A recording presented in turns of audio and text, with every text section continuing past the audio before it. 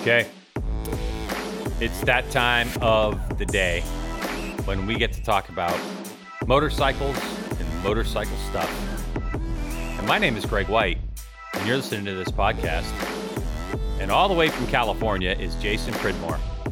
How's life, JP? Good, G-Dub. As good as it can be, I suppose.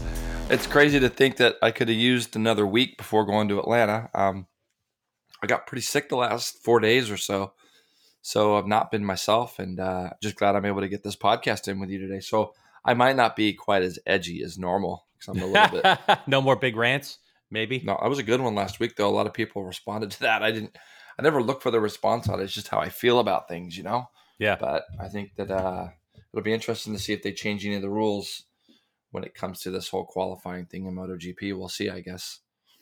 Yeah, they're going to have to look at something and see what's up. But listen, we have a ton of stuff to talk about because MotoGP is in the mix. Before we get going, though, because we're going to talk about Moto America and stuff like that, this podcast is presented by Arai.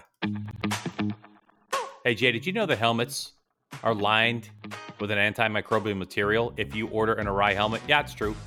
The interior liner gives you odor resistance, dirt resistance, and those antimicrobials that you love so much. You can stay fresher longer and enjoy a comfortable ride in the latest Arai helmet. Check out AraiAmericas.com. Pick what you like. Head down to your local dealer for fitment and grab yourself a lid. No matter how many antimicrobials they put into a helmet, by the way, guarantee you JD Beach will pull it out every time, every night, and wash the inner liner because that's how JD Beach does. By the way, you've got to look at JD Beach and say, he's got to be the favorite heading into that flat track Super TT thing, don't you think? Oh, yeah. You got to think that for sure. Yeah. I mean, the blend of it. All right, listen, if you're listening to this podcast and you get to about 5 minutes in, you like it, stop and subscribe. Make sure that you subscribe to our podcast. That way you're alerted to every time it comes up, wherever you're listening to it. We do have a Patreon page. It's in the link in the description. We appreciate the Patreon supporters that we have already had. A couple people have joined up, Jason, and participated in Patreon. So that's awesome. On this one, we're going to talk about Moto America because the season starts this weekend. That's where we're headed. A little bit of Supercross. And we're going to be giving away some Moto America Live Plus subscriptions. So if you haven't paid for your subscription yet and you've joined us in our Pulp MX Fantasy or the MotoGP Fantasy thus far, we're going to be giving away some codes. So if you have friends that you know that aren't listening but are participating, make sure they listen to the podcast because they might miss out on a nice opportunity. And then we're going to be talking about some MotoGP, just real brief, and we're going to preview what's going on in Jerez. So, yeah, Jay, I mean, tomorrow I start Greg's Ride to the Races and get to ride to the races and going to head through the North Georgia mountains. And tomorrow night, which is Wednesday night, we're recording this on Tuesday, I'll be staying at Two Wheels of Suchess in a cabin after I'm at the Panera Bread in Gainesville, Georgia. Are you going to, I think you said your flight lands too late for you to make it to the Gainesville. I do land a little bit late, and depending on how I feel, I'm full go for tomorrow, but if not, I'll fly out Thursday morning because, when you get the head thing going and the head cold and yeah, so I just think, listen, man, I just think that, like, have you ever had the situation before where it's like you have a crazy schedule and you're not feeling great for a couple of weeks, and then all of a sudden you get a break and then you get sick immediately? It's like mentally you're holding on or physically you're holding on because that's what I think happened to you, and it was just building and building. Well, the craziest part about this is I've not been feeling well since I did that thing with you and David at CVMA race. Yeah. It was that Monday that you and I woke up in that hotel room and I was all stuffy, if you remember. And then we thought, oh, it's just the AC because you had it a little bit too. And then, I mean, Greg, I literally had that for, 3 weeks. And it was like, it wasn't like it wasn't like I was fully sick. Right. It was like my ears would unpop in the morning and immediately it wasn't like I was coughing and sneezing and to put everybody's mind at ease, Jason's had a COVID test and tested negative. Tested negative on that. And that was just a week and a half ago. And, because I'm going to be probably trying to get over to Europe, I kind of thought, probably going to have to get shots because, it's probably going to become a mandatory thing eventually to get over to Europe. And I want to go over to some World Superbike possibly this year. and if it becomes available. So I did get my first shot, and I've had friends tell me that it took them a week or 2 weeks to kind of. Some of them was just a few days, but they all kind of went what I went through. I woke up Sunday morning here. I was sweating and I had the shivers, and it was horrible. Oh, So I did the whole urgent care thing, and whatever. Last 2 days I've just been in bed, literally just been in bed, and then. So well, I'm fully vaccinated and I had nothing. I mean, other than a sore arm, but I mean, that's they're great. sticking a needle in. That's so great I that you haven't had anything, and I don't know if that's Greg. I don't know. I mean, it was 9 days since I've had my shot, so I can't really say that it was. I just think that you were sick and you were so on the gas, so many places that pretty much you just didn't have. It's weird. It's weird how the mind works. But anyway, what's even crazier is I had friends that wanted me to go to a couple different racetracks this last weekend. And before I even became any sicker, I was like, I just need to spend some time at home, and it wouldn't have worked out if I did go anyways because I wasn't well. So let's get to what we are going to this weekend, Greg. I'm so pumped. Moto America round 1, finally, Atlanta. A lot of storylines that we can go through, ideas, thoughts. I'm interested to get yours. But the big thing is that we've been waiting for this Hono Superbike class to kick off. We saw a little bit of action at Austin, and I think that when you get right to it and you start looking at the main contenders for the championship, for the race wins, I'm just kind of curious to get your view before we go into each person. I think there's probably legitimately 6 or 7 guys that we need to just at least give mentions to of kind of what we're expecting from them is how I was looking at it. Thinking about this over the last 2 days, laying there in bed, thinking about how do we kind of bridge this as far as who we like and who we feel like what they need to do. I just figured we'd look at some expectations from each rider individually. Yeah, if you look at it from like a numbers perspective, we only have one, former. I hate using that word because it's not. We have one past Superbike champ. Yeah. In Josh Herrin. Yeah. Everybody else is new, so we could only have one person to repeat in the Superbike class. You only have 3 active race winners currently. You have Josh Herrin, who sits on 8 total for Moto America. You have Matthew Skultz, who's in there with what does he have? 3? Hold on, let me look at my. Matthew's got 2, and Bobby Fong has 3. Yeah. And all 3 of Bobby's came from last year. Yeah. So even if you look at the field, the only rider in the field that even won in 2020 is Bobby Fong. Yeah. Because it's been years since Skultz has won. It's been 19 since Herrin's won. So if you look at just that alone, you have to go, well, championship's wide open. Now add to the mix that you have Jake Gagne in there, who finished second in the championship last year, who has made a step, has a new crew chief, and is looking really good. You throw in Cam Peterson, who had a very dominant year on a stock, super stock 1000 base machine. On top of that, you go Loris Baz, and now all of a sudden, the announcement of Hector Barbera coming in to race the Scheibe Racing BMW. And you got a guy like Kyle Wyman who's got now upgraded parts and bits and pieces. I mean, what's David Anthony going to do? He's been riding his brains out. So I don't know, Jay. I mean, I think the overall picture is that on paper right now, we are set for one exciting Honos Superbike season, a season that could see, in my opinion, 5 to 6 different race winners this year. And if it rains a couple times, even more than that. Yeah. What do you think? No, I look at that and I think the same. I think if you look straight across right now at the Attack Yamaha team, Fresh and Lean comes on as a sponsor thanks to Josh Herrin. What he's done just through the powers that be of social media, he's been able to bring an outside industry sponsor in, get them involved with the team. And I think arguably the pressure's on Josh this year. I think that he's jumping on the Champs bike from last year. I think it'll probably be the best bike he's ever ridden. Josh has not been in his own mind, in his own words, has not been the greatest tester ever. So we can't put a lot of stock in testing down there at COTA. I think when you look at Josh Herrin right now, he's got a lot of things going on great in his life. He was recently married, gets this deal to jump on Cam's bike after last year being on that Scheibe BMW. And I think I don't question his ability to ride a motorcycle. He's one of the most talented guys I've seen on a bike. Now with the announcement that he's going to have a kid, I think in September, I just saw that on his Instagram. So yep, congratulations, Josh. Yeah, exactly. He's got so many positives going. I think the only thing now that could make it better for him is to go out and win some races and win the championship. So this is the year, though, if he's going to do it. I know for all of his supporters and his fans and the people that he's got around him, as far as looking at who he's got on social media and things. I mean, this has got to be his year. He's got the best bike, arguably one of the best bikes, with Richard Stamboli as the head guy on his bike, crew chiefing it. And you just got to think this has got to be his season. So I think there's going to be a lot of pressure on him, a lot more probably than in the past. But I think this has got to be the year. If you're him waking up every morning, he's got to be thinking this is his year. And you look right across at his teammate Jake Gagne, who we both felt at COTA had made some wholesale changes to his riding.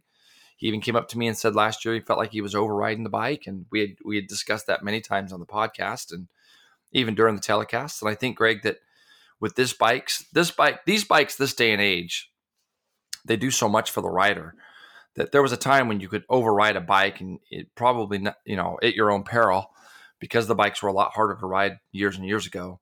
I think nowadays the bikes are easier to ride. So when you override them, I actually think sometimes it's a deficiency than it actually does in helping. So if Jake truly has changed some of the things the way he's done it, and by all accounts at COTA, it looked like that, I think he's going to be a big challenger as well. Mm. I agree. The other thing with Josh Herrin too, just to add to that, is he was having a really good offseason with his eating, with his fitness and all that stuff, until he had the shoulder problem when he was just lifting a 60-pound weight and his shoulder popped out. So, I hope that injury has mostly healed for him. I haven't talked to him recently to see if he was still able to stay on course with his fitness plan, even though the shoulder was a bit problematic for him.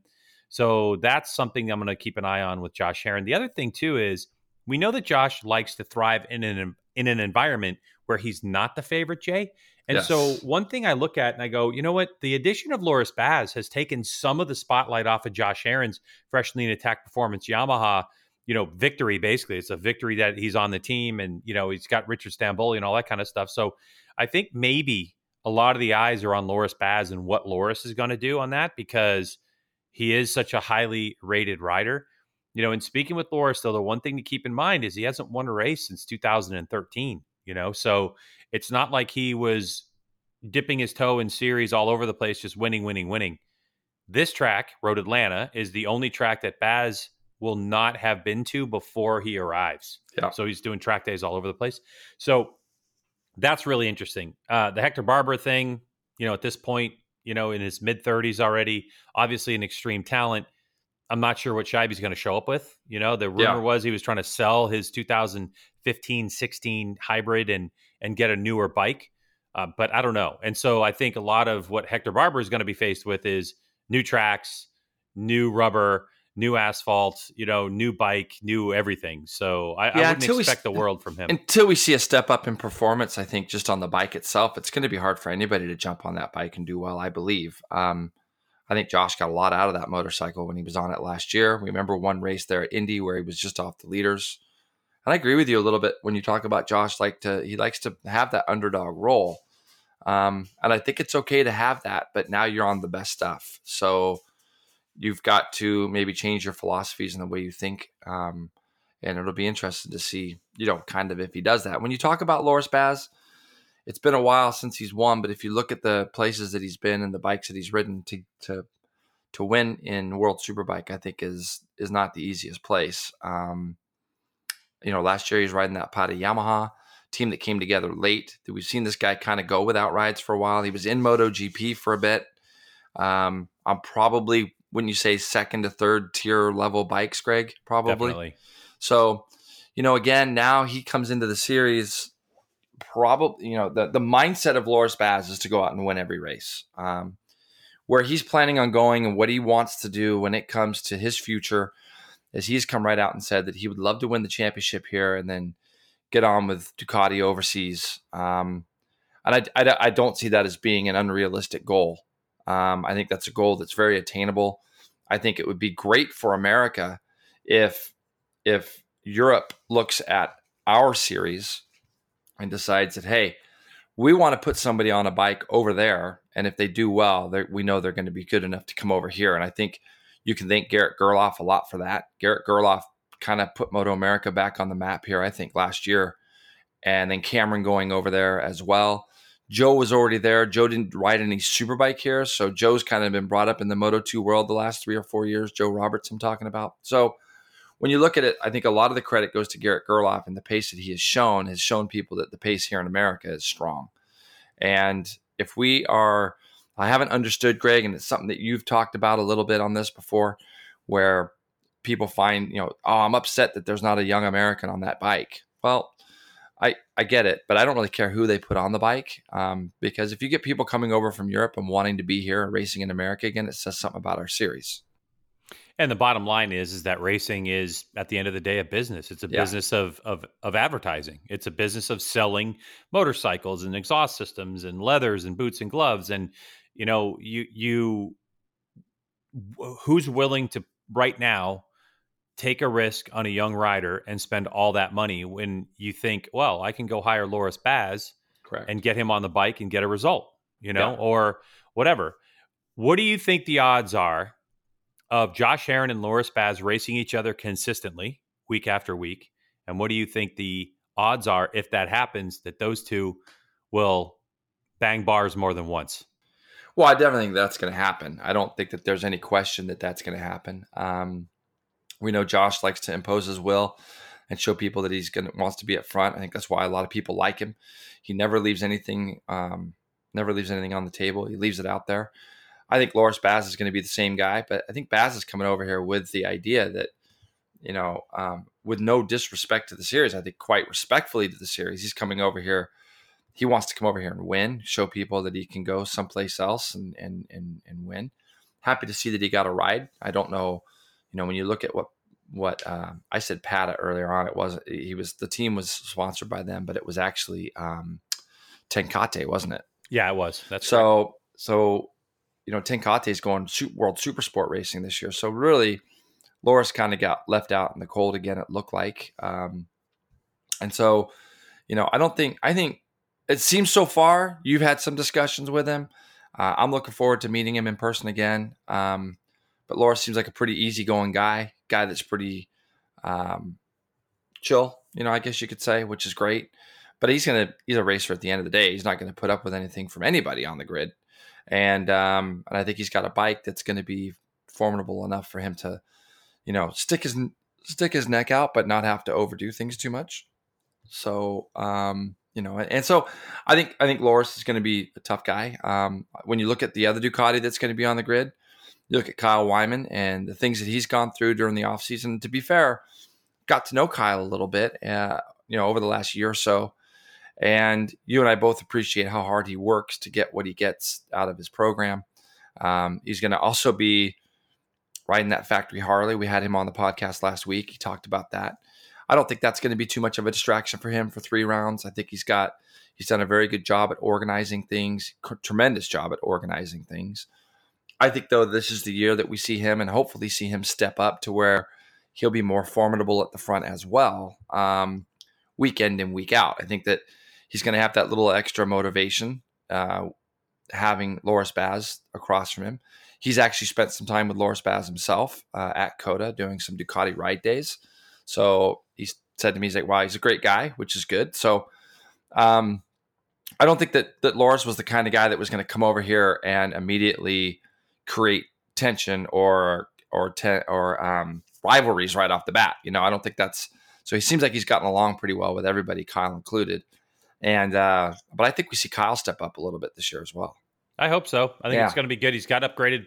A lot of the bits and pieces on his bike are upgraded, like factory, stuff that he's gotten from Bologna. The motor itself is done a little bit more conservatively, so he can stretch the motors a bit.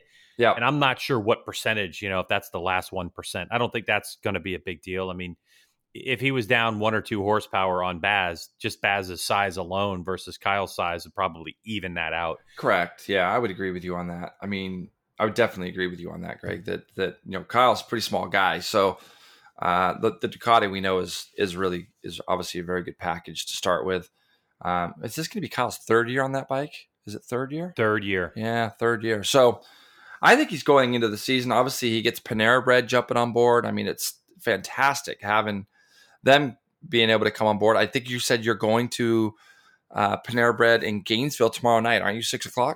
Yeah, he's doing Yeah, the livery reveal. And so so I'm cool. staying, Two Wheels of Suchess is only like 50 minutes away. Yeah, So I was like, well, I'll just make sure that I'm there. I want to see the livery reveal and stuff. So sure I'll do some video or something, some live that's awesome. streaming or something from there. But Yeah, yeah, it's good. I'm bummed I'm not getting in there early enough for that. And I'll spend some time with him on Thursday for sure, and kind of see where his head is with all the stuff that he's got going, and that'll be interesting to see. So when you start looking at that, I think it's going to be great. Now, let's move on to the M4 team. Bobby Fong, who comes out of the test, even with a little bit of controversy, it sounded like. But look, it's a test. Nobody really cares that much unless you're in that team or that rider. Bobby Fong came out a little bit quicker than anybody. And when you look at Bobby Fong, you look at his teammate Cam Peterson. These are two guys that actually had really incredible years last year. Bobby Fong goes out and wins some races. Was very downplayed when he beat everybody without Cam Beaubier actually finishing, if you remember, and at Road America. And I looked at it like, I thought that was, pretty realistic. I think that's kind of how a lot of top guys would handle things. A win is a win, don't get me wrong, but you always want to do it when the best guy's still circulating. And you always want to back it up. And he did that last year. Put in a couple tremendous rides at Indy. I think overall, as the season got on, he was more consistent. And when you look at Cam Peterson, and quite arguably probably the best season of anybody last season, people will look at the Superstock 1000 class and think, yeah, it was the Superstock 1000 class. Yeah, but this guy was going out, if you remember, Greg, towards the end of the year and battling for top fives on the Superstock 1000 bike in the Superbike class in the dry.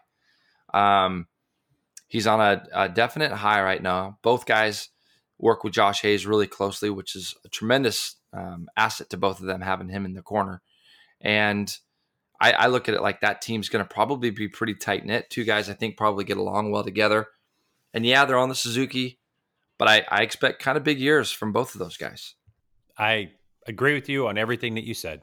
Really nothing to add on that. I'm really excited to see Fong in this next season, with a really good idea of what to expect. And I do expect some good things. That bike is getting a little long in the tooth, but it's still competitive. That team did a nice job of the transition from what was Yoshimura Suzuki to what they had. And, it was definitely a tough season, I think, kind of first year out for them. But they had some obstacles that they had to go through, but they showed their experience overall. I think, when you think about how long M4's been around, how much they've given to paddocks from Wera back in the days to all the way through to the AMA and Motor America now, they were able to shine through. And I think there's always going to be a little bit of doubt casted anytime you kind of put new guys on Superbikes. But if you went into last year, on most people's eyes, I think that they would have expected Tony Elias to kind of be the lead rider on that team. And Bobby just kind of went about and did his business and didn't really pay attention too much to other things or stuff. It seemed like didn't get distracted, kept his head down, and did a tremendous job. So, when you look at Bobby, I thought he developed really well last year, and he probably learned a lot. And I think the fact that, like you say, Greg, there's only one rider in the championship that's won a championship, in Josh Herrin. It keeps it pretty open. There's no dominant guy right now, so it's going to be interesting. And you did mention Dave Anthony. Dave Anthony is going to be riding with Jason Uribe, a team that you look at Dave Anthony, very much similar to Kyle Wyman, puts his own effort together, puts his own team together, tons of work output just to get that going. This year at CVMA, David was laying down lap times that were pretty astonishing. Now, granted, if all of our Superbike riders went there, they would probably be matching it. But when you look at how well he is riding, Dave's got to be probably into his late 30s, is he not? Yes, he is. Yeah. And there was a time 3 or 4 years ago, he actually sat me down and said, Jay, when do you kind of feel like, your time's coming? Well, right now, David is riding as good as I've seen him ride.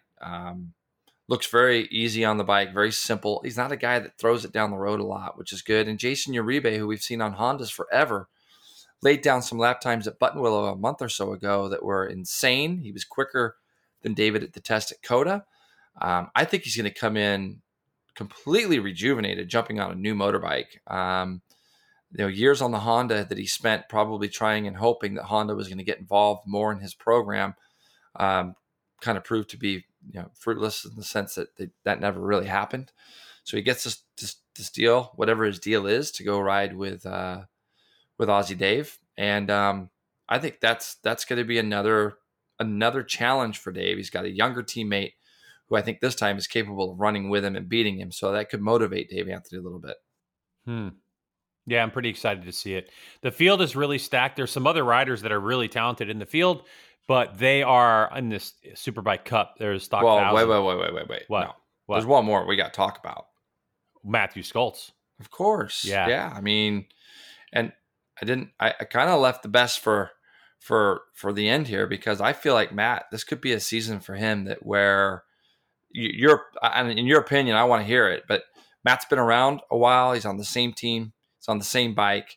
I watched him pretty closely at COTA, and there was a lot of times where he was going out and putting in long runs behind some of the fast guys. He was very cagey about it. He looked sharp. His consistency was amazing. The bike looked good. You could hear that thing from a mile away. Like, you didn't have to be, if you've ever been to COTA, you know how big it is. I could be on one end of the track, turn 8, I believe it is, coming on the back straightaway, and I could almost hear Matthew around the whole track. So you're not going to not be able to find where Matthew is just based off the sound of the bike. But, he's coming back from injury. He's going to be hungry. I think the fact that there's no Cam Beaubier, there's no kind of guy that's been the guy for the last couple years, I think this mindset-wise might affect a few riders in a way of like, hey, it's my turn. Like, it's my time. I got to take this ball and run with it. And I feel like Matthew's I kind of feel like he's one of those guys. Yeah, it's been weird with Matthew because, he goes out and wins the Stock 1000 championship in 2017. Yeah. If you remember, he wins a race on a Super Stock 1000 bike in the rain at Barber. And, the next year he's got some success. They go full-blown Superbike and all that kind of stuff. And he just hasn't quite found the rhythm. And it's not all on him. His team will tell you that they are still learning things. They've been making some really deep changes to the bike, in terms of electronics and things like that. So this year feels like a Matthew Skoltz year. He's fit. He's coming off of an injury that had nothing to do with him. He didn't make the mistake. It was Indianapolis, and it was just totally happenstance. It's just such a bummer. It was such a bummer because he was really just in a groove. And so, the team's been quietly going about their business and making improvements, and they've added personnel. And I just think that, I don't know. I mean, like Skoltz is a head turner right now. He's somebody you got to look at and say he's got potential to win a championship. He's done it in Moto America. He knows how to do it, string a championship together. So it's just about that consistency and keeping clean, and avoiding some of those pitfalls, right? Like early season mistakes, or things like bad starts. Wanting it bad enough, but not wanting it bad enough where you're going to throw away third or throw away fourth and get those points. I think this year is going to be a big season for that. Like, not tossing the thing down the road, not just for Matthew, but for a lot of our top guys. It's going to be a season where we've got to realize that, it's the field is deep for us, especially when you get through the first 8-9 guys. So when you look at it, it's going to be super important to score points. Yes, that is really it. And take those, whatever point scoring positions you get, to take them and not put it at risk late in the race. Correct. If you're sitting in fifth, take fifth. I'm not saying don't go after it if fourth is right there, but you've got to balance that out and say, okay, this is one race and 2 races of 20 this year. It definitely can lose a championship in round number 1 and you can't win it. So it's not saying that Matthew would do that, but I'm saying that the entire field. Anybody. And I think that when you look back, circling back, you look at Hector Barbera, he's a name. He has been a name. He's been in MotoGP. I just don't, I'd love to be able to see him do well. I mean, just having that manufacturer involved, having Scheibe on that BMW is great. The BMW is a great bike. You look at other series around the world, the BMW, BSB mostly that I'm thinking about. There's a ton of BMWs in the field over there that are fast. And it's just going to be a matter of how hungry is he and how good is the equipment. And, we'll find that out pretty quickly. I definitely don't want to seem like I'm being negative on the thing. I think No, that, he's just he hasn't been here. At least Baz has been here yeah. for months. He's ridden the bike. He done track days around here. There's just a lot of things It's stacked crazy. against Hector Barber. That's all. Loris has already done, just following him on social media, he's already done VIR. He's already done Pittsburgh. He's already done, what's the other one, Greg? I saw it, Jersey. So he's already been to 3 of the tracks that he's got to go see, and he's inevitably going to see them all. That's why I always tell people, you watch, he hasn't been to Atlanta this week. How long do you think it's going to take for him to get on the pace there? 30 minutes. One session. Yeah, one session. He's going to figure the place out. He's going to be gone, and he's going to be on his way. And that it's not going to be a difficult transition for him. When you ride at that level, you just get up to speed, pretty quickly. So, all right, listen, man, we could get down a rabbit hole, like a big time rabbit hole with all this stuff, but let's move on to Super Sport, because we have Richie Escalante, the returning champion, who's got his number 1 plate, which I'm glad to see, by the way, that someone's actually running a number 1 plate. You have the return of Sean Dillon Kelly into the class on the M4 X-Star Suzuki, the addition of talents like Sam Lockoff, Nolan Lampkins in the mix. So looking through this field of hopefuls, you got to talk about Rocco Landers. Does he have potential? Is he going to make the jump that he's been able to make from Junior Cup to Twins Cup and all that kind of stuff? So looking at the field of Super Sport, this intermediate class, anything stand out in your mind at this point? Do you actually have the list of in front of you? Yeah. All right, great, because I don't have that. So if you go to MotoAmerica.com, just below the big picture at the top is a link called Entry List. And so this entry list we're looking at, it's current. Yeah, it's current. Yeah, but it'll also be updated tomorrow. So like the most current entry list will be on Wednesday. So you see that, Greg? I learn something new every day. See that? You're welcome. Thanks, G-Dub. So yeah, I got it now. I think when you look at this, and it's great being able to see this now. I was thinking about the 600 class, and Escalante went to Coda, and I just think Richie's a guy just doesn't care what people think, doesn't care what people do. He just wants to get on with it, go out and race. SDK's a lot the same. Puts on a pretty happy demeanor, happy face, ready to go racing. And I think those are going to be the 2 guys that are going to be battling. And then I think you kind of got everybody else that's going to be knocking on their doors. And I'm super excited, Greg, about this. The thing I'm probably most excited about in this class is the list of rookies that we're going to get involved. Obviously, it's very rare that we get the top 3 guys from our Junior Cup last year have all jumped up. Rocco Landers, Lockoff, and Dominic Doyle have all jumped up into the 600 class. We can't rule out. We've got guys. How great is it to see Stefano Mesa is going to run 600 this year? Xavier Zaya is joining him now. As you saw, the Mesa 37 racing team is kind of brought in Xavier. Sound like maybe he had some trouble getting back on a team from last year.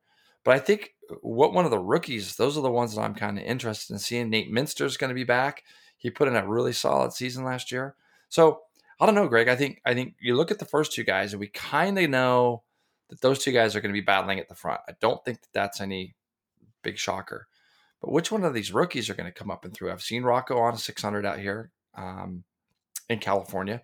He's doing what he normally does. He puts in a lot of time, very, very, very fast.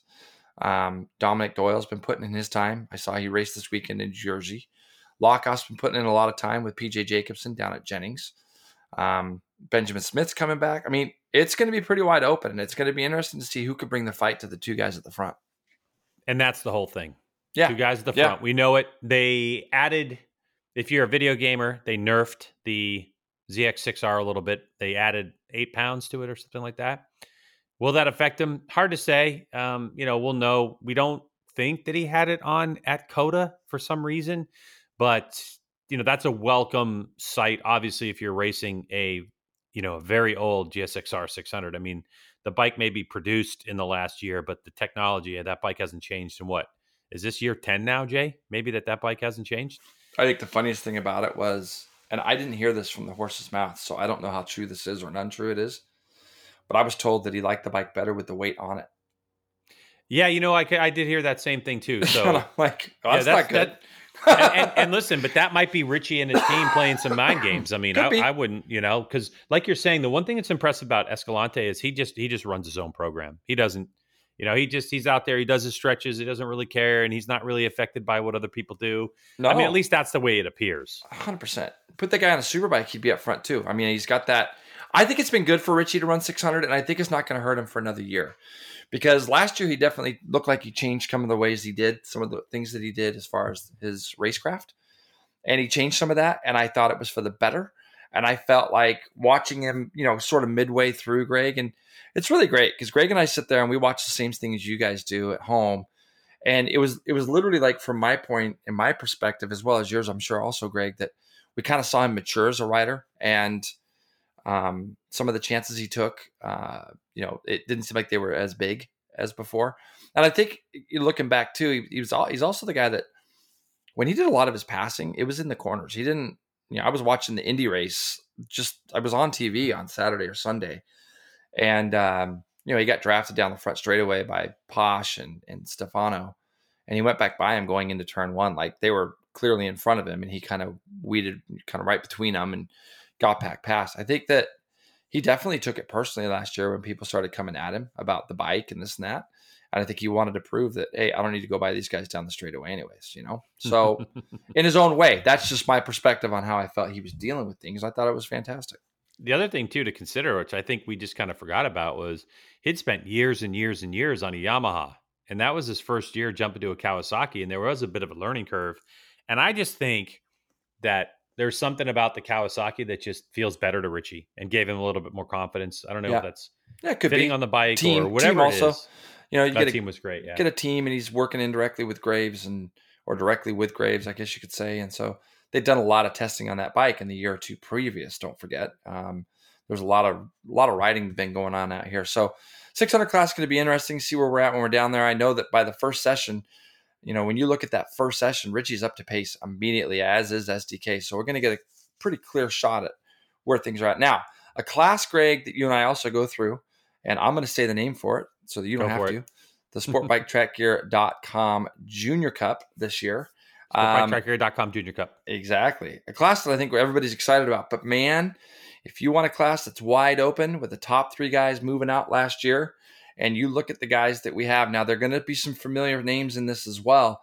Guys that maybe have never, I don't think there's anybody in here that has won a race. So if we go down this little list of guys that we kind of look at, and without knowing too many of the newbies, first off, Jack Roach, I'm super pumped for him. He's going to be riding the Westby Racing Yamaha R3. There's going to be 2 of those in the field. Blake Davis has also made that switch on an N2 Racing Yamaha R3. So we know that there's been some concessions made for that bike to try to get it a little bit more competitive with the Ninja 400 Kawasaki's.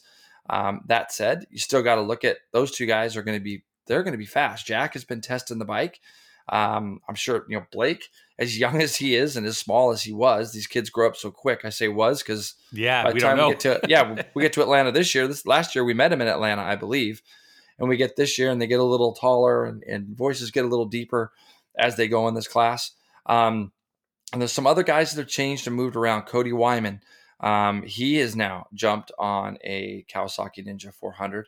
Aiden Thau, he's been out here with the Kalashine Racing doing a ton of riding, both at CVMA and at AFM doing the Button Willow stuff. Maxwell Toth, the kid that we saw last year, I believe, was it Laguna Seca that we saw Max? And he ended up falling off, I believe. But big things we've heard about Max, so I expect good things from him. But Benjamin Glotty, you look at where Benjamin is, other than his size, you got to think that kind of to start the year, he was the guy that kind of ran with, those other 3 last year a bit. He'd run. Well, he's Bronco. The next guy. So the top 3 leave the class, and he's fourth in the championship. Yes. So you kind of got to look at him and go, well, is Ben the guy this year? And of course, the other guy that I know looking at this rundown is Gus Rodeo. So Gus is going to be coming back from a pretty big injury. But when you look at it, Greg, this class is wide open. It is wide open. And the other thing, too, is Tyler Scott comes in on a KTM RC390R. Mm-hmm. And Tyler is highly touted by some people that I've known for a number of years. Great. So Scott to make his debut, we'll see. And the fact that he's the lone KTM back in the field, I like to see that as well. So it'll be very interesting to see with new race direction, or sorry, not new race direction in Moto America, but new technical direction, as we have a new tech, lead tech person to see how quickly these bikes will be balanced out or how the balancing they currently have has been working.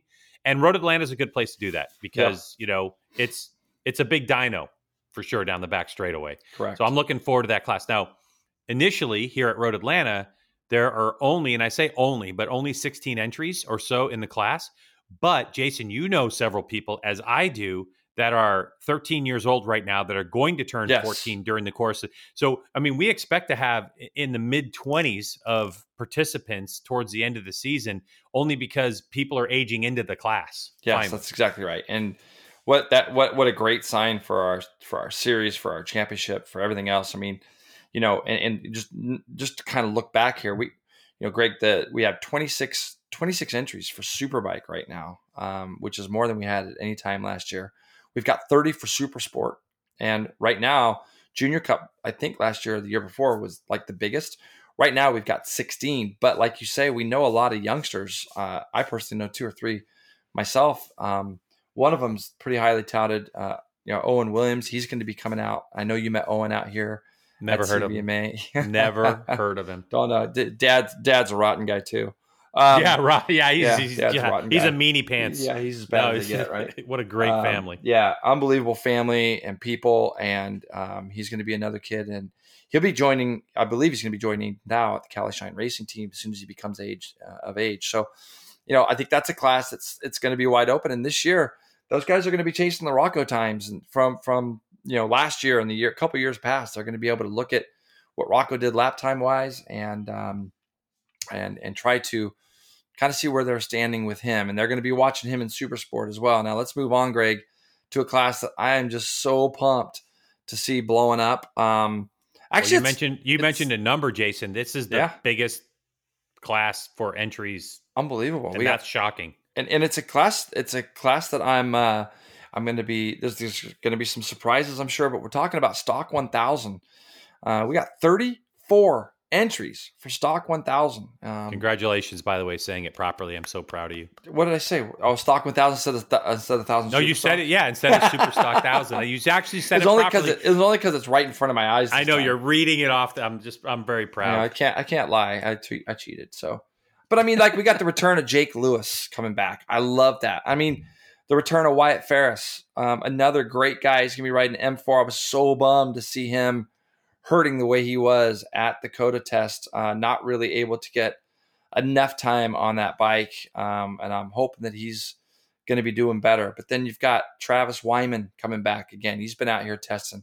How about the return of 2-time Stock 1000 champion Andrew Lee is back.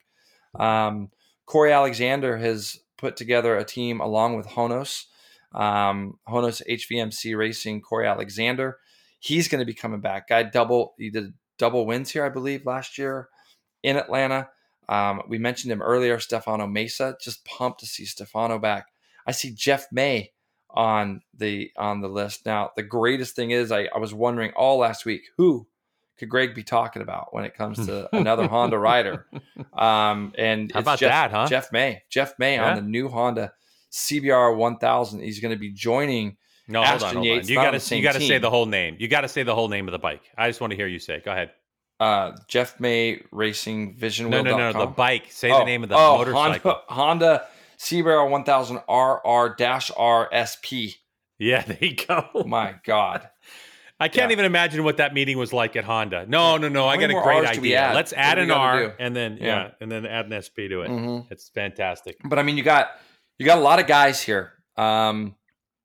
But you have a lot of guys here that are going to be top level guys. Michael Gilbert, again, a lot of these guys, I mean, the Kawasaki guys specifically, they literally just got these bikes together and put them on the truck. I was kind of witnessing I saw social media that, Gilbert was like, 7 days ago? Just picked the bike up, and then the next day he's at the track with blank body work on it. I was like, oh boy. Yeah, and I'm not saying this because he's kind of one of my guys, but Corey Alexander, nobody out there is going to understand how hard this kid worked to just get this program together. I mean, Greg, and this is no joke, up until 4 or 5 days before his semi left, and this is dead serious, he had no bike and he had no truck driver to drive the semi. They got a brand new semi.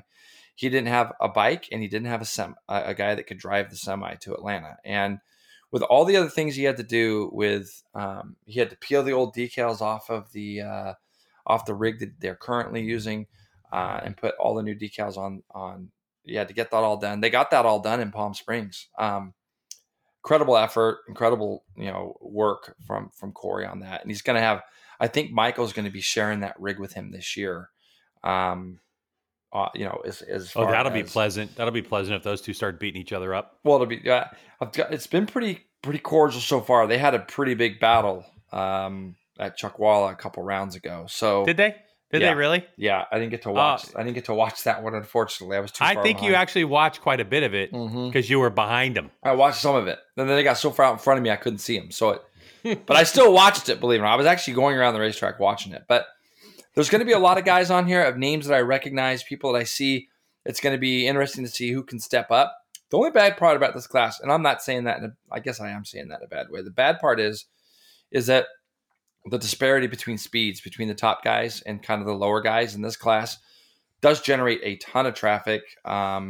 So let's see if some of these guys stepped up. I love the fact that Danella Lewis is back, which is good.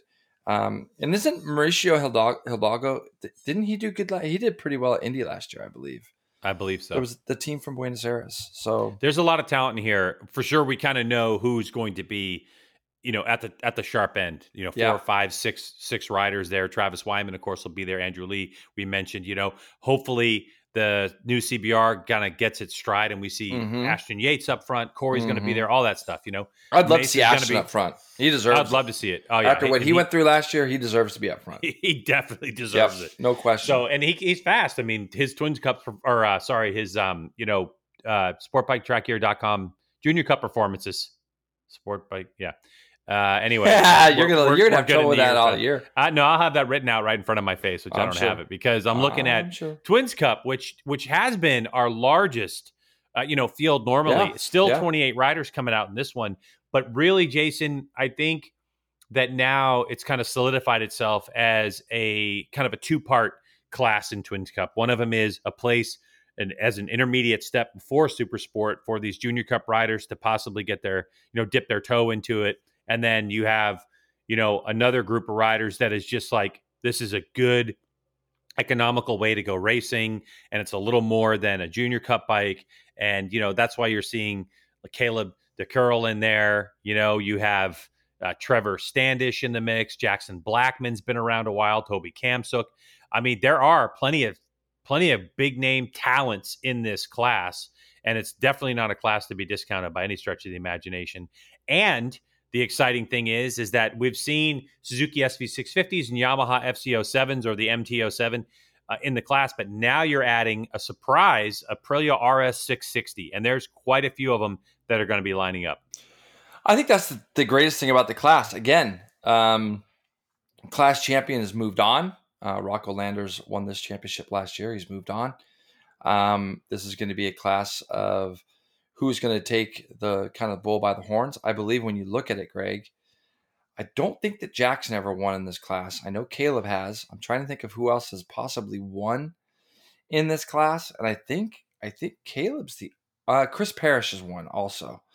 But that's been a couple years, hasn't it, since Chris Parrish has won. So when you look at this, I think the big things are who's going to come to the front. Travis Standish, Jackson Blackman, 2 guys that we've seen at the front coming into the season. And then, like you say, I think the other big thing is the bike changes. Jackson Blackman's going to be on a Yamaha this year. He's make the jump over from the Suzuki.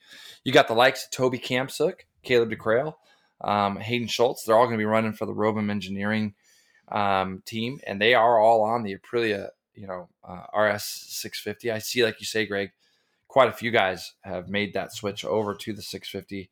It's probably got to be about 10 of them, it looks like, in there.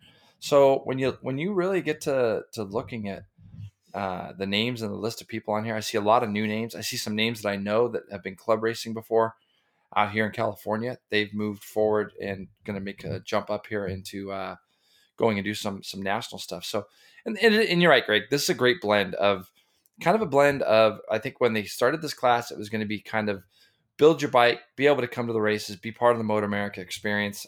If you don't want to jump on a 600, you don't want to jump on 1,000, we've given you an alternative. And then it's turned into kind of a feeder class, hasn't it? Coming from Junior Cup, it's given some of these Junior Cup riders a place to go and jump from there onto the 600s. And we've seen, obviously we saw Alex Dumas do this.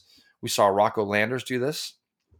As far as previous champions come through this class, they won championships in Junior Cup, they won championships in Twins Cup, and then they moved on to the classes that they're going into.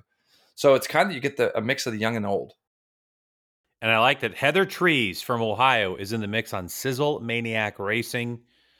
I hope Heather comes out of the box ripping. I don't know if she has any experience at Road Atlanta, but and I know Shannon Dean. If you look at Shannon Dean down there at the bottom, she races a lot out here with CVMA, and Shannon rolls. I mean, she goes. She's on the new Aprilia.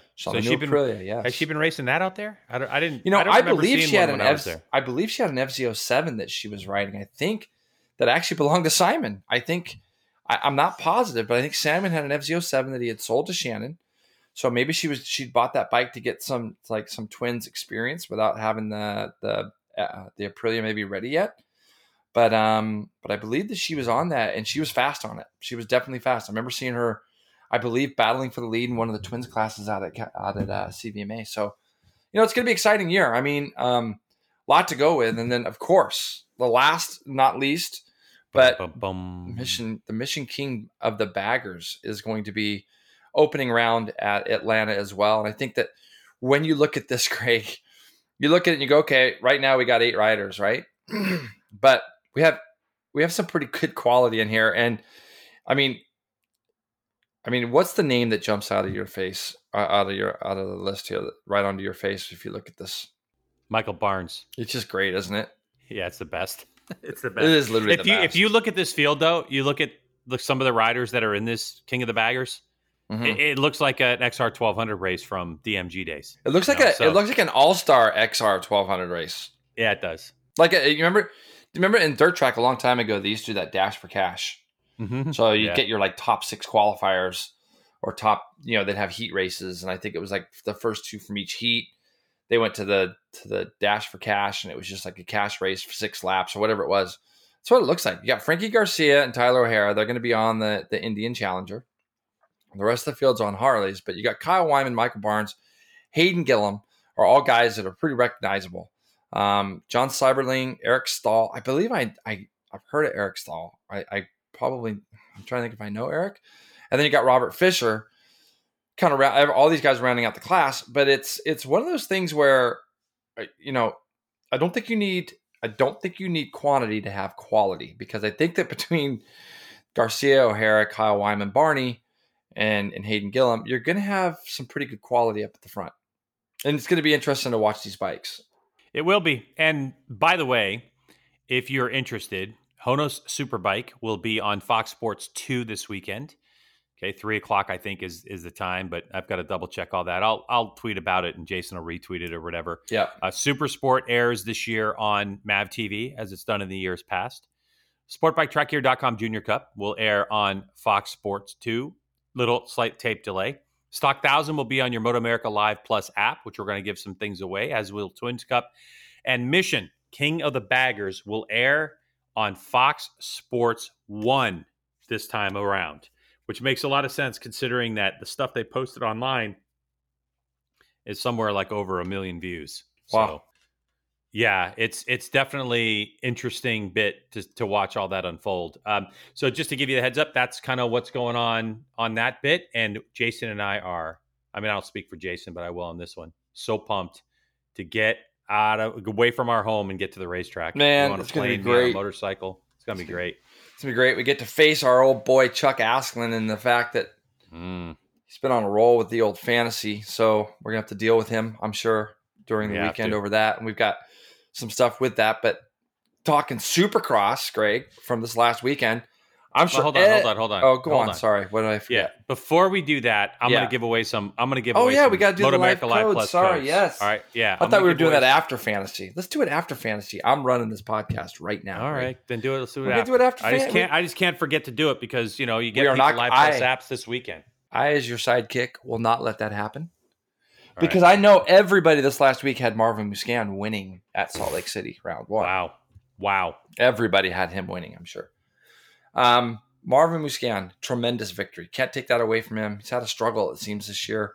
Fought some demons, and he had to fight off his teammate with the last few laps left. Cooper Webb ends up a very, very close second, and has one hand firmly gripped onto that trophy now, Greg. Without question. So. He has got a 22-point lead now heading into this final round this Saturday night. I don't think there was anybody unhappy to see Malcolm Stewart end up third. I think that is tremendous. Malcolm Stewart's put together quietly a very, very good year. Yeah, that's his first podium ever. Man, that smile that guy has on his face is worth $1 million, isn't it? I mean, when he's up on the podium and he's smiling the way he is, there's just no way you couldn't feel anywhere but good. And I loved his kit this weekend. I thought it looked trick. Dylan Fernandez, it did. I thought it looked great. Ferrandis, ends up fourth. Chase Sexton fifth.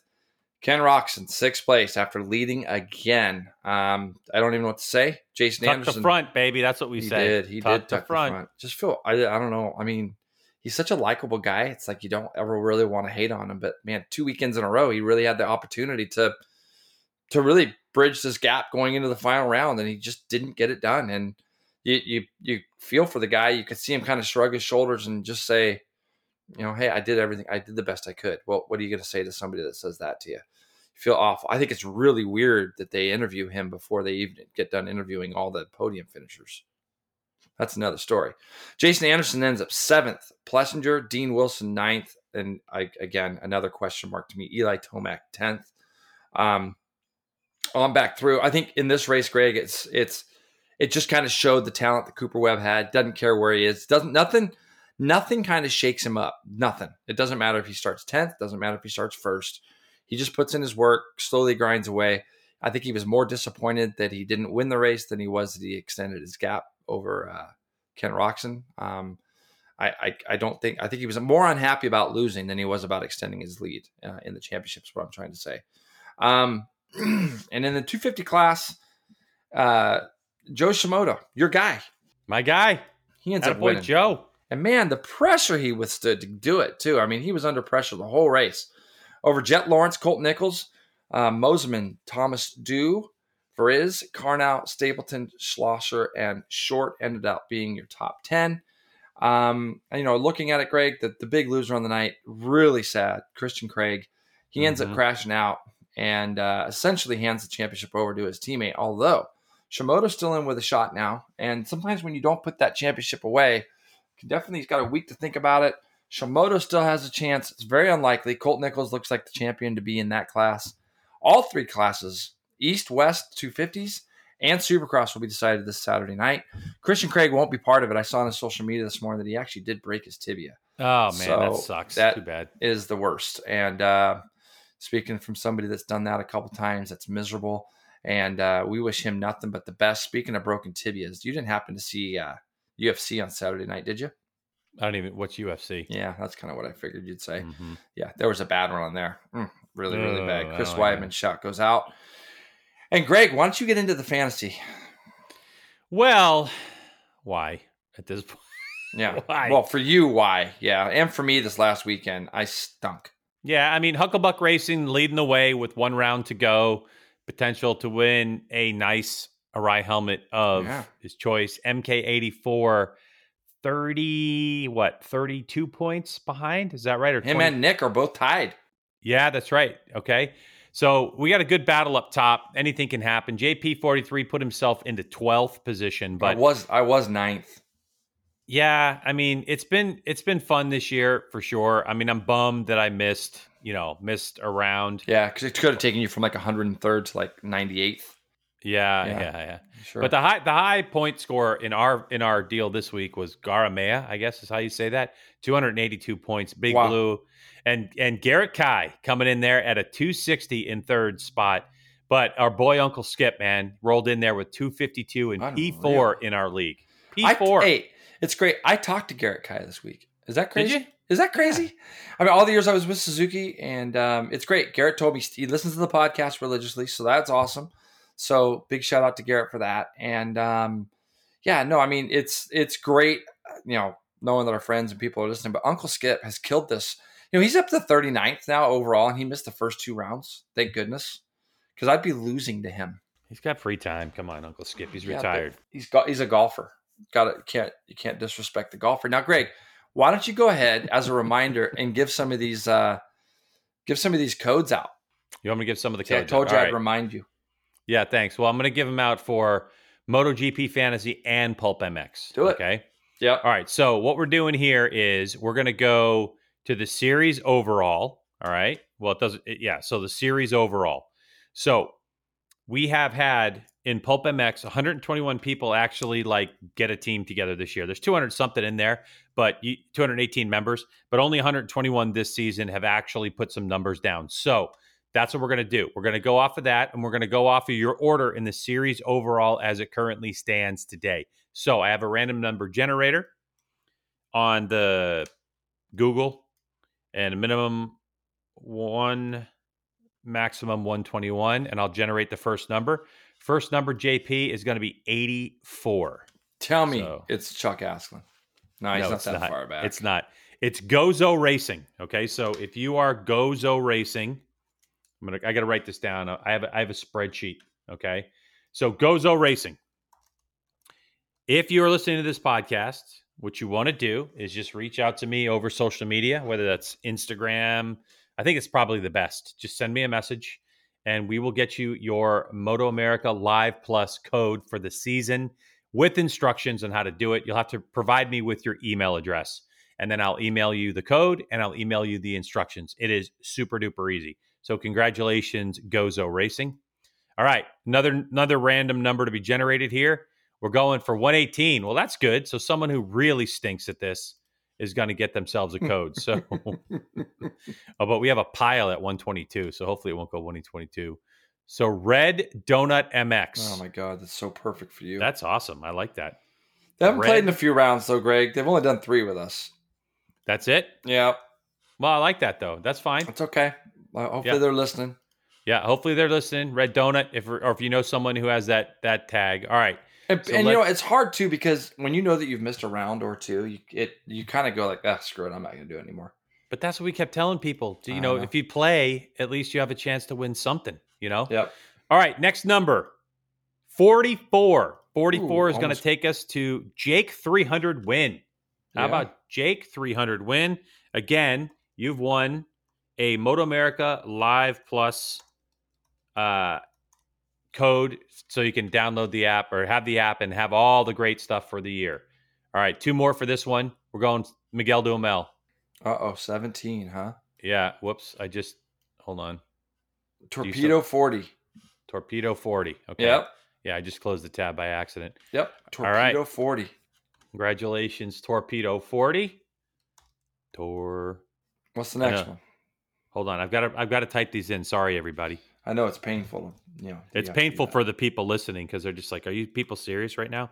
All right, last one for Pulp MX for today, and that is going to be number 48, JP.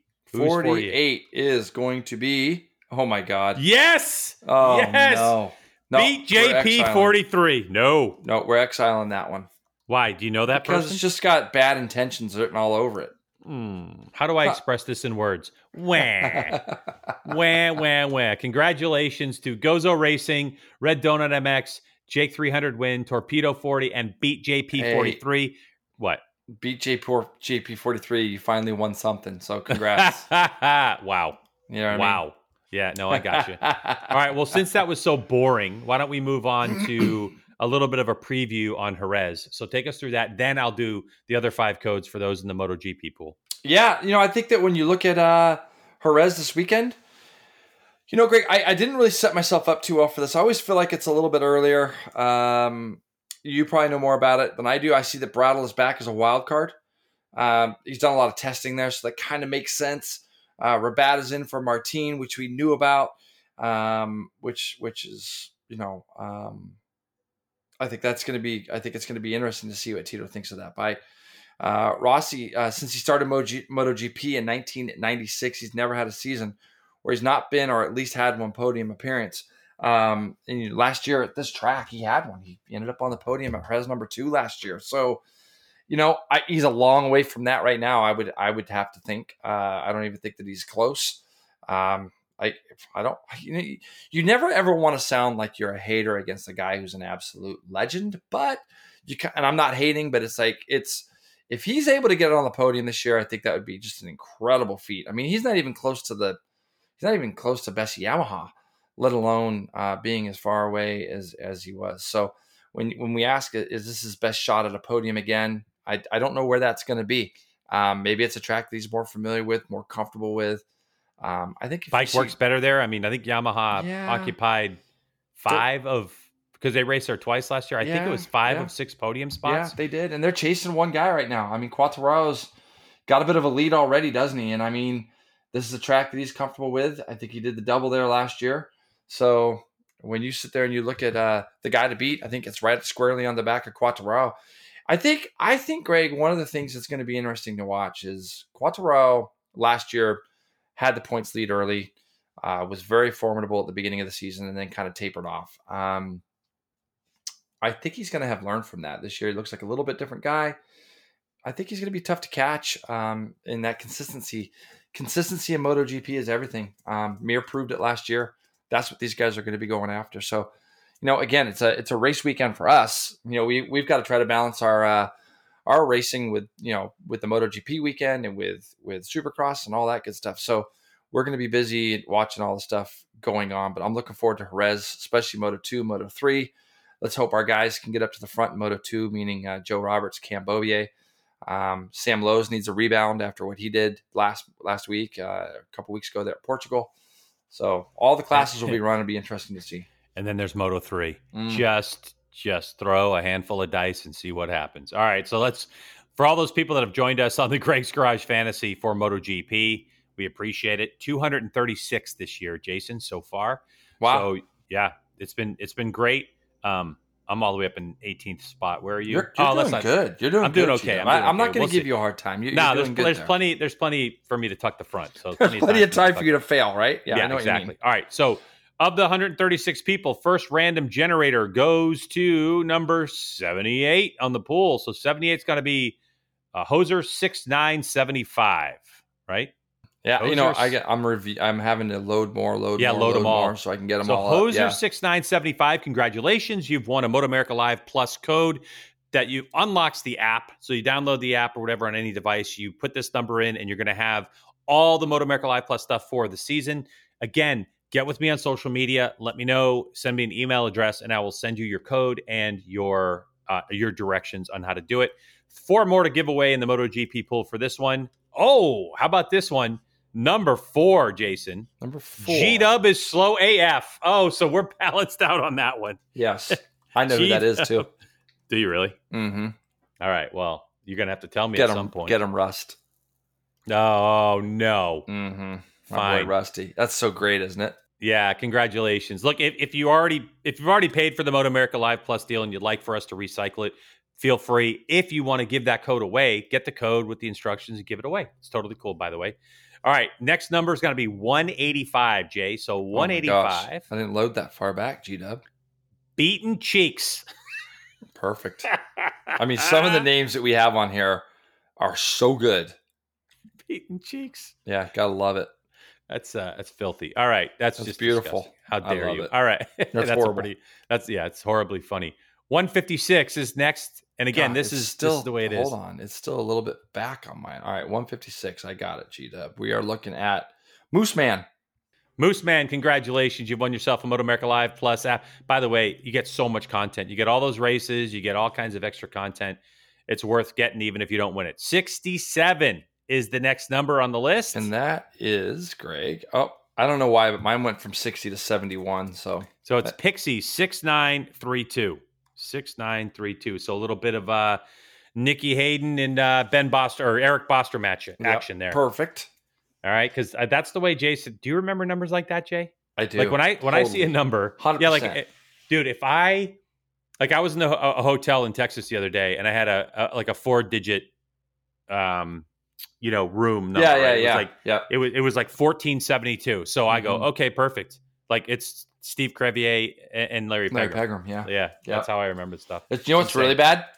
When it's a number of a guy you didn't like. Yeah, like 43 is the worst. Yeah, If 43 comes up, I'm just aggravated. I mean, it just gives me agita. you know. Okay. But anyway, congratulations to those 10 winners. We'll have more codes to give away a little bit later on, but those are 10 codes. Thank you, Moto America, for providing that for us for this podcast. We certainly appreciate it.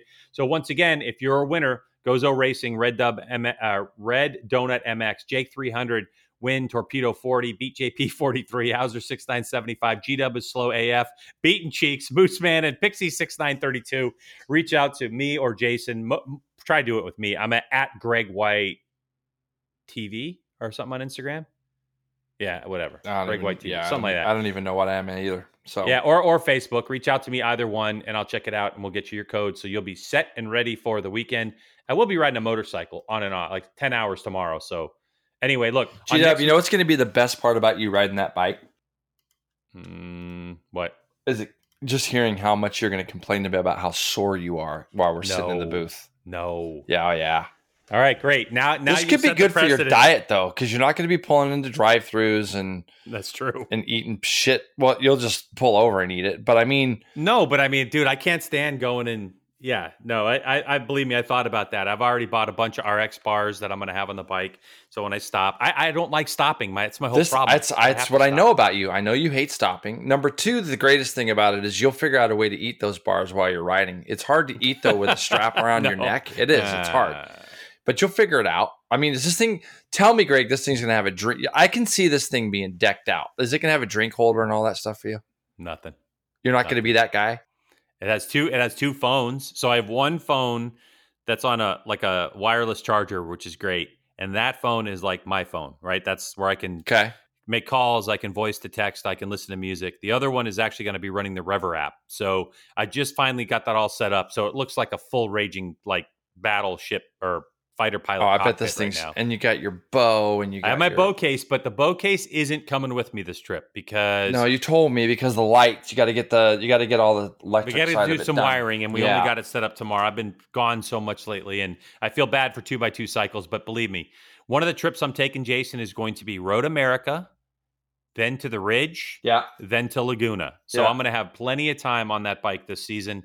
By the way, if you get on the Rever app and you know that I'm riding, which I will definitely post while I'm riding, when I'm on the Rever app, you can live track me. So if you know I'm coming through and you want to ride with me, feel free. You could like link up with me and live track. So go check out rever.co, rever.co, if you want to check that out. I'll put some links and stuff like that on my social media as well, as much as I can. But that's that. So anyway, look, we're off to the races. So on next week's show, we're going to be talking about Moto America, Road Atlanta. Jason, you already said it. We're also going to be talking about American Flat Track and the Super TT in Atlanta, the final round of Supercross, and of course, MotoGP. So you think this podcast is long? Wait till next week. It's going to be next week's going to be a big one. It's going to be a big one, I feel. What is your schedule next week? Are you home after the race or? Yeah, I'm home. I come home and I haven't even looked that far, honestly. Yeah. But yeah, I know I come home and I think I've got I'm actually got a U.S. Open qualifier that I'm doing as kind of a warm up just to get the tournament stuff going through my body again. So just trying to get out, play a little bit of golf probably. And I know we got a pretty busy month here ahead of us. We do. We definitely I'm just so pumped the season's kicking off again. I'm happy that we're in a lot better place than we were this time last year. This time last year, the only thing you and I were racing was Xbox MotoGP. So, and while that was fun, it's definitely a lot more fun getting on the road. I said to Greg before we got on the podcast, I said, Greg, where did we stay at VIR last year? I just can't remember. Greg's like, we didn't go there last year, you idiot. I'm like, oh, that's right. That's why I can't remember. It was a strange year. It was a strange year for sure. Yeah, no, it's. I saw you interviewed my dad. How'd that go? It went well. It went well. I think it's great that we're doing that. Like that we're interviewing some of the past champions. I did. That's where I saw it. I saw it on Twitter. So I'm looking forward to listening to all the interviews because you're going to be interviewing all the past Moto America champions, aren't you? As many as we can. I mean, I literally have been working with Wes Cooley, who's a little bit older and just recently had hip surgery. So it looks like the Wes Cooley interview isn't going to happen, but I'll be connecting with Eddie Lawson and this guy named Wayne Rainey, and I've reached out and been in touch with Sam Corser, Troy's wife. We'll be talking to Troy Corser, and obviously we can't do Nick, because because Nick's obviously passed away. But yeah. Everybody we can get a hold of that's worth talking to, we're going to do it. The older riders, it tends to be a little bit technology challenged because we're trying to do them all remotely. But, once we get into the modern era, I've already talked to Spees. Spees' interview is done. So yeah, I mean, it's great to connect with some of these riders So great. that I've never met Wes Cooley before. But what is interesting to me is if anybody's out there and you know where Doug Poland is, and you can connect us, that's one guy that we're looking for that we can't quite find right now. But beyond that, Jay, I mean, there's really only a few riders that I don't know that are on the list that I've never met before. And from that perspective, I'm like, wow, I guess I have been around a little while at this point. Yeah, no, it's pretty cool. I mean, I just think that's something that a lot of other series do really well is still are able to enlighten us with their past champions and what they're doing, where they're at. A lot of these guys are pioneers. They set the tone. I mean, my dad, it's 45 years, isn't it, since you won the championship? So 1976. It's amazing. When you look at it, it's like that's where it started, and the fact that we still have him around to be able to ask him questions and so on and so forth, I think is very important. I did see today that Dick Mann passed away, which is extremely sad. He was a guy, I mean, I think, Greg, I'm not sure, but I think he was 88 years old. So he had a great life and was obviously a legend of our time, legend of our sport, Daytona 200 winner. And I mean, it's you got to cherish it while they're here, as far as being able to get these great stories. So I'm looking forward to watching the series with all these guys you interview.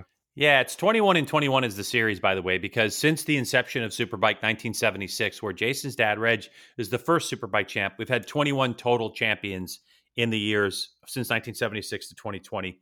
And what's interesting is, Jason, you know this better than I do because you were a kid back then, but you never know which class is going to turn into Superbike. I mean, back then, Superbike wasn't the premier class, but it became that. And then obviously in the early 80s, the introduction of World Superbike kind of solidified the direction of that class. And we've seen that change over the years from the BMWs and Kawasaki's your dad was on. I mean, Wes Cooley was the second champion in 79 and 80, and he was on Yoshimura Suzuki. Yeah. That's how far back they date. And then you started with this Eddie Lawson and the Muzzy Kawasaki's. And then eventually, the bike started to change. You get more focused and more race-like. And so it's going to be cool.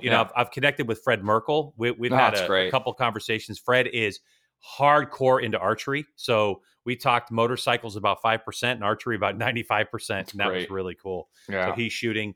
Jamie James will be a tough one. He's kind of off doing his thing and doesn't know much about technology. Chandler, Thomas Stevens, Scott Russell, Miguel, Ben Bostrom, obviously Hayes, Heron, Bobier, Tony Elias are relatively easy. Oh, those are all easy. Yeah. But even getting stories out of, Chandler's like probably one of the most underrated guys, because I mean he won 4 of them and you hardly even talk about him because this is his personality. He's a quiet guy. Went about his business. Miguel, Jamie James is such a score if you get that one, because I was one of the guys I actually idolized when I was younger. So there's a lot of great things. I'm super pumped you're doing that. So. Well, we're doing them week to week because from now until the end of the season is 21 weeks. And so if I have time in between and I have some type of a budget, maybe I will take off to Louisiana and actually go to Jamie with a camera and do that face to face, because doing it remotely, I mean, I love Jamie, but I said, you have Wi-Fi? Jamie's like, what's that? Yeah. So oh my God. Bit of a struggle. Yeah, bit of a struggle. So, but that's fine. Bubba Schobert. I can't wait to talk to Bubba. I don't think I've spoken with Bubba maybe one time. Amazing. So that'll be. I mean, just listen to the names you just reached out to, or you just got done. It's amazing. So, yeah, perfect. All right, well, let's get on the road, G-Dub. Yeah, it's time. So thanks everybody for checking out the podcast, and if you want to support the channel, feel free to do that. You can do that through Patreon. By the way, it's the same link if you wanted to support the Grace Ride to the Races thing. I don't know why you would, but I'll definitely. I will, G-Dub. You're going to support it? You got to give me an attaboy? Clap your hands? I'll see if I can get Winchell's on board or something. Ha ha. Ha ha ha. Later, everyone. Thank you.